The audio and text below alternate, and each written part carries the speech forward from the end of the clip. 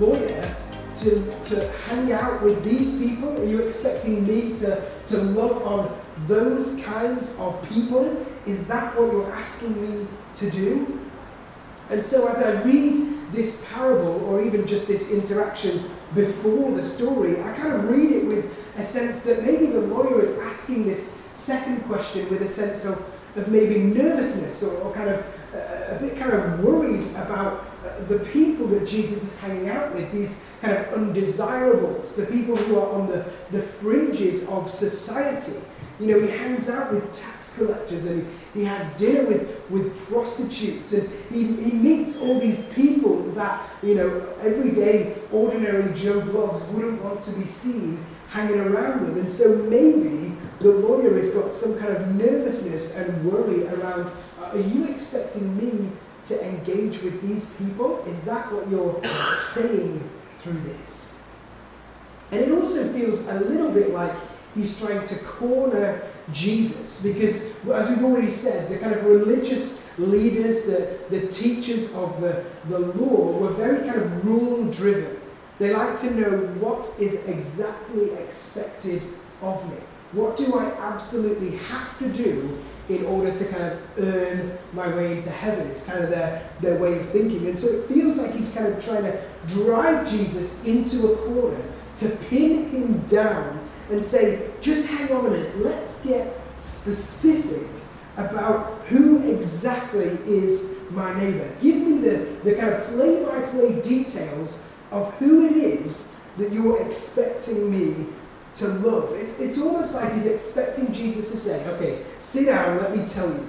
A Jew is your neighbour, but a Gentile or a Samaritan is not.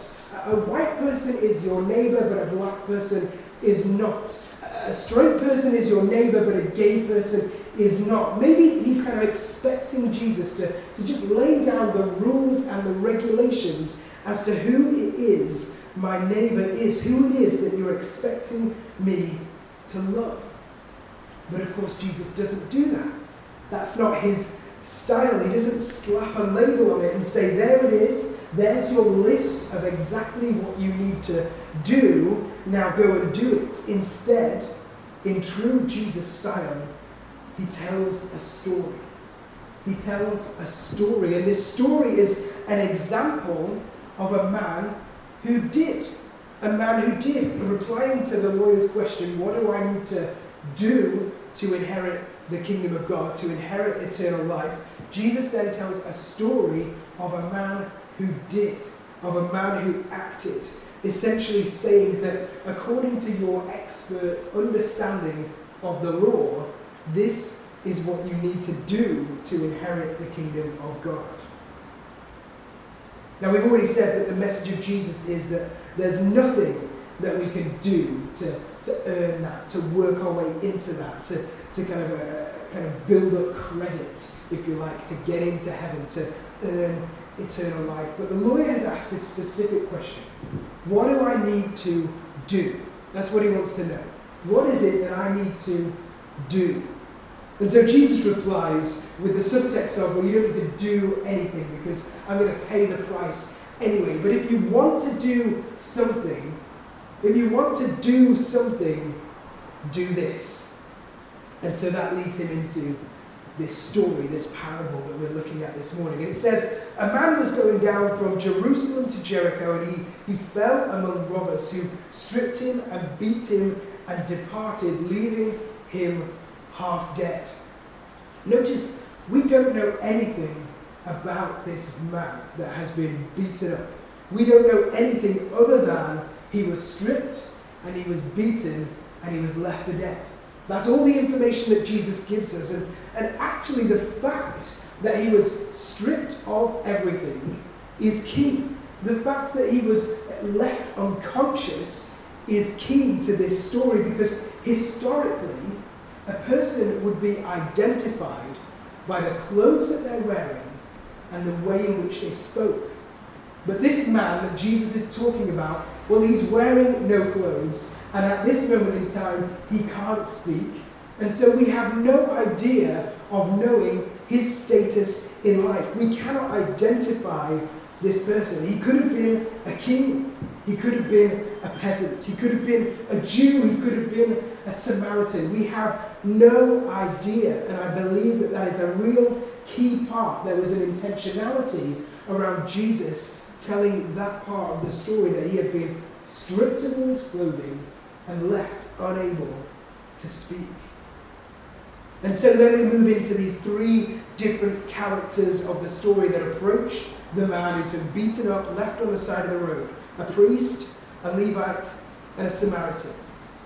Now I'm sure you've heard plenty of jokes that begin an Englishman, an Irishman, and a Scotsman.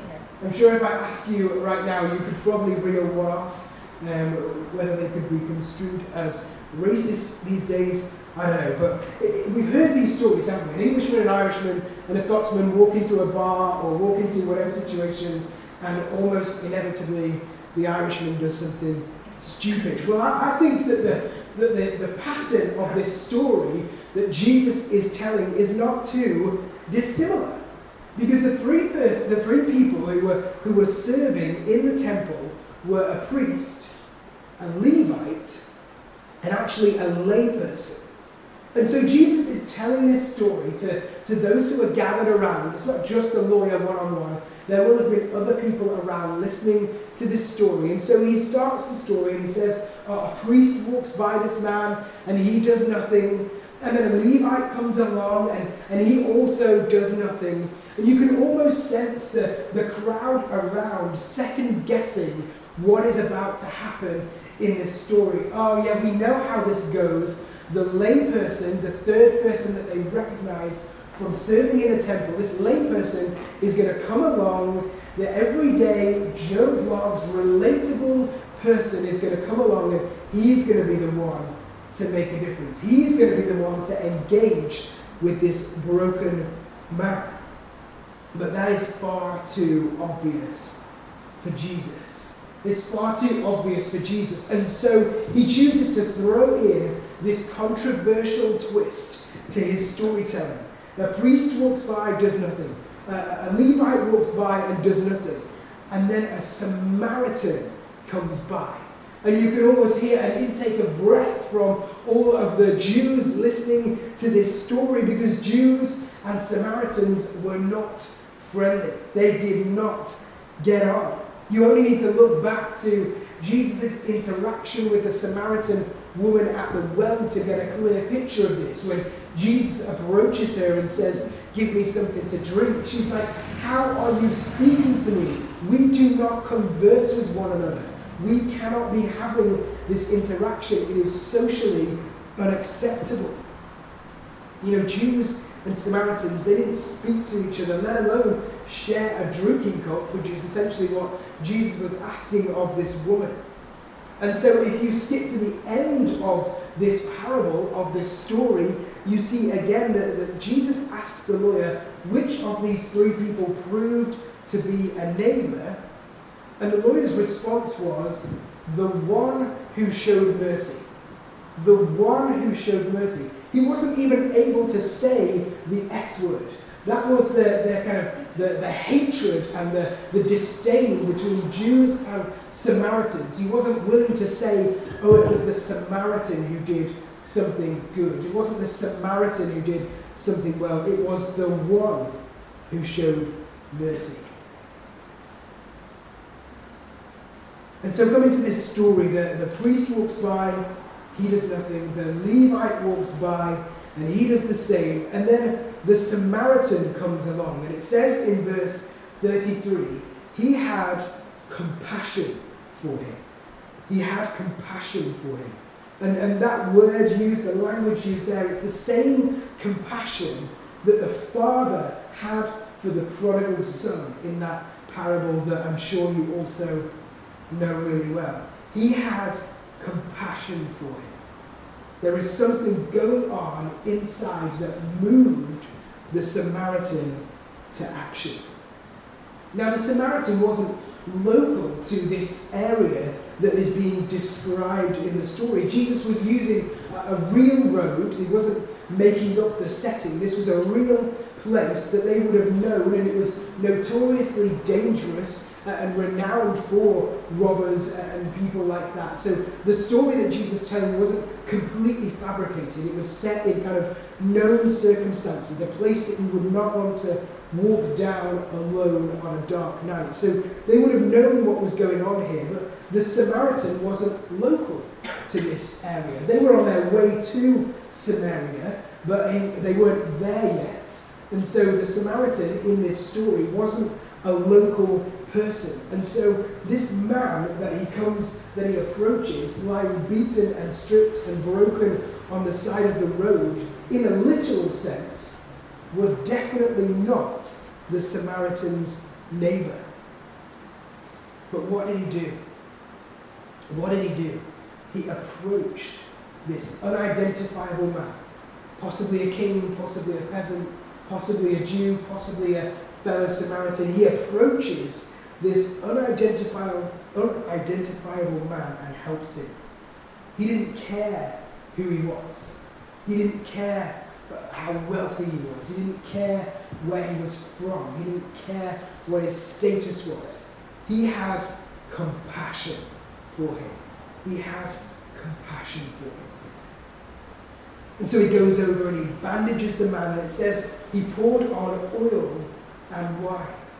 He poured on oil and wine. And this again is also a really important point to this scripture. You see, we could possibly even kind of gloss over this just as part of the healing process, the taking care process. But actually, the fact that Jesus chooses to say he poured on oil and wine is really important, because actually oil and wine would be poured onto the high altar as part of worship to God in the temple.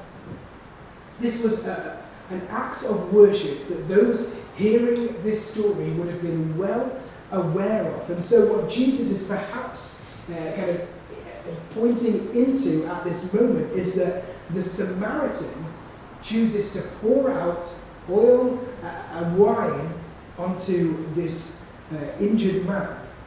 But the priest and Levite, they failed to do that. Which almost suggests that they didn't see the act of mercy and the act of compassion as worship to God.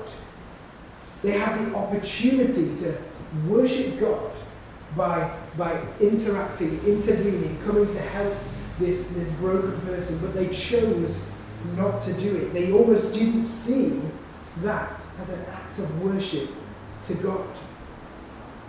And so the Samaritan goes and he bandages the guy up, and he pours oil and water on him, and then he puts him on his donkey and he takes him to an inn. And it says that there he takes care of him even further. Now obviously, this wounded man had no money. He'd just been mugged, so he had nothing on him. He couldn't pay for what was being done. He couldn't pay for his night or week stay, however long it was, at this inn. He couldn't pay for the food that he was going to eat or the medicines that he was going to receive. He had no money, and actually if it got to the end of his stay and he couldn't pay the debt that was owed, he would have been arrested. And the Samaritan knew this. He was well aware of it, and so it said that he took care of it. He left 2 denarii with the innkeeper, which is the same as 2 full days' wages, saying, you have this money to take care of this guy, and if there's anything left over, if there's anything kind of missing that I've not paid, I'll cover that cost too when I return. Knowing all of this, knowing that this was going to cost potentially 2 full days' wages, maybe even more, I think it's safe to say that the Samaritan was well aware that he wasn't going to get this money back. This guy had been beaten, he'd been robbed, he was left with nothing, and so he was well aware that actually this action, this compassion that he was showing on the man, there was a cost here. There was a cost here, not just a financial cost. Yes, he'd been handed over 2 denarii and he may have to even pay some more. There was a financial cost, but also a time cost. You know, when he was going on this road, He was probably going somewhere with an intention to get to a place that he had to be. But he chose to stop that journey and to help this man. And then he takes him to an inn and he stays with him for a bit. And then he's going to maybe even go out of his way to come back to the inn to make sure the debt is paid. There's a cost here, a financial cost and a time cost. And so after telling this story, after telling this parable, Jesus asks the lawyer, which of these three people, the priest, the Levite, and the Samaritan, which of these three do you think proved to be a neighbor to the victim? Now that language used here is so important. Which proved to be. It could perhaps be more accurately translated as which of these three became a neighbor. It's translated as proved to be a neighbor, but actually, more accurately, it's who became a neighbor. I heard a quote this week that said, one cannot define a neighbor in the New Testament. One can only be a neighbor. It's an action here, being a neighbor. Because the truth here, and I think the point that Jesus is making by sharing this story, is that actually love is a choice. Love is a choice. The priest walked by, he saw this person on the side of the road, he probably weighed up the cost that it would be to him, because in that kind of culture, had he even got within 6 feet of an unclean person, there was then going to be a time cost and a financial cost to cleanse himself of being now unclean. So he probably weighed the cost on, it's a long stretch of road you could see for a long way. So he probably saw this person up ahead of him on that journey then, those next few feet or whatever. Do I stop? Do I help? I need to get somewhere. If I do this, I'm going to be unclean. I'm going to have to go through the cleansing process. I'm going to have to buy all the elements for it. This is going to cost me. And he chooses to walk by. And then the Levite comes along, and maybe he did the same, or maybe even he was just a bit behind the priest, and he saw the priest, essentially his boss, doing this, just walking by, and so he thought, well, if he can walk by, then I can walk by. Maybe that's what was going through his head. But he also chose not to act. He chose not to show compassion. But then the Samaritan comes along, and he weighs up all of the cost, and yet he still chooses to love. He chooses to love. I think there's a context here that Jesus is showing between the connection of loving God and loving the people around you. That's essentially what this flows out of, isn't it? The lawyer has given this Levitical orthodox answer that says, in order to inherit eternal life, I need to love God and I need to love my neighbor. What Jesus is showing through telling this story is that there is a connection between loving God and loving those around you. These two things cannot be separated. This idea that in loving his neighbor, the man who was robbed, the Samaritan is also showing awareness and love for God. Loving God is always worked out as loving your neighbor. We don't need to figure out how to love God, how to worship him, and then make a plan how we're going to love our neighbor. We don't need to throw ourselves into worship on a Sunday morning or in the car or wherever it is you're doing, and then think about loving our neighbor as an afterthought. These two actions of loving God and loving others are intrinsically linked. So ask yourself this: if you don't love your neighbor, do you really love God? That could be a challenge, couldn't it? If you don't love your neighbor, do you really love God? Because in telling this story, Jesus is saying these two things are interconnected, they're entwined, they're linked. If you don't love your neighbor, are you really loving God?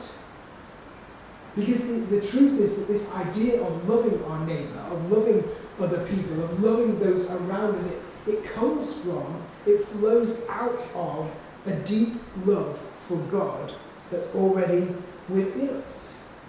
It flows out of that place. Perhaps for anyone that's listening that isn't a believer, I'm not saying that if you don't love God, you can't love your neighbour. Of course, you can love your neighbour whether you love God or don't love God. In fact, perhaps loving your neighbour is a great place to find God, I think, because these two things are interconnected, they're linked. But if you do love God, if you are a follower of Christ, then I think what Jesus is saying here is that if you love God, you better also be loving your neighbour. Because you can't profess to love me if you're not doing this action of loving your neighbour. I heard it described like this: you can't divorce your vertical love with your horizontal love. You can't separate the love to God and the love to others. They go hand in hand. And so the lawyer asks this question, doesn't he? What shall I do to inherit eternal life? Well, you don't need to do anything. You don't need to do anything. But if you want to do something, love your neighbour. It's interesting that following this story, we find ourselves, if you just read on to the next bit in your Bible, you find yourself with Jesus in the house of Mary and Martha.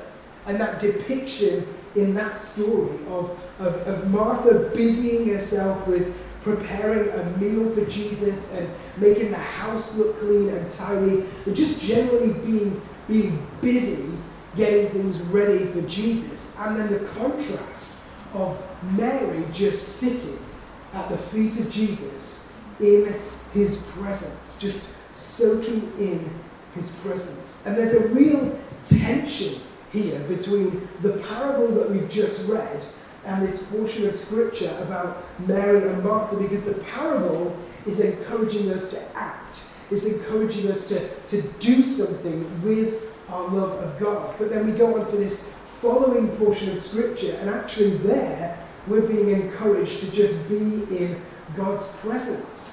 There's a real tension here, isn't there? But the reality is that we don't love our neighbour as a way of earning our way into heaven.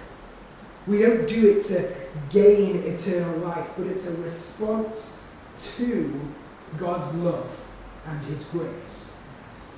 So whether you're more naturally a Mary or you're more naturally a Martha, neither of those two things are necessarily right or wrong.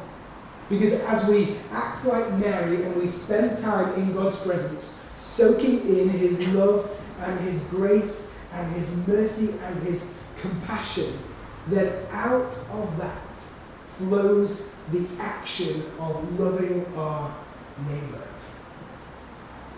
There is so much in this story, and I was kind of tempted as I was writing to go off on a whole bunch of tangents, but I think that I want to end it there, because that kind of sums up the message, and I'm sure you've not missed the fact that actually this is the kind of vision for our church, the overarching kind of message: love God, love people, which is kind of explained and unpacked throughout this parable, which is why I thought we should touch on this as part of this series. The lawyer asks, who is my neighbour? Who is my neighbour? But I think he's asking the wrong question.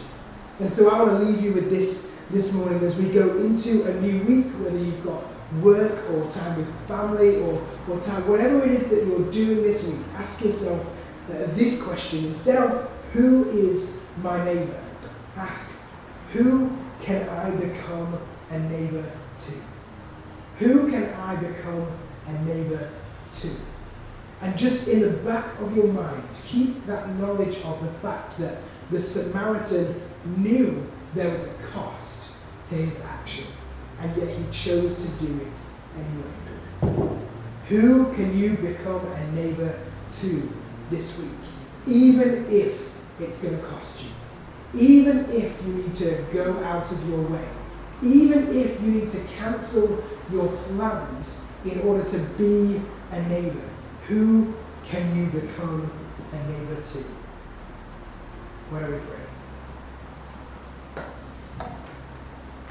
So Father God, we thank you that Jesus in his time on earth, he came and he shared some incredible stories. Stories that we can learn from, that we can grow from, that we can take some incredible truths from. And I pray that having read and unpacked this parable of the Samaritan man who went out of his way, who paid the cost in order to have compassion, to show love to his neighbor. Maybe we can catch hold of some of that message, of that heart, and ask ourselves as we go into this week, who can we become a neighbor to? Give us the boldness and the courage to do that, not to find an excuse not to be a neighbor, not to make excuses or find reasons why we just can't do that right now because I've got to do this, but actually to have the courage, the boldness, the faith to go out of our way, to cancel our plans, to change direction, to pay the cost, be it time or finances or whatever it is, to become a neighbor to those in need. In Jesus' name.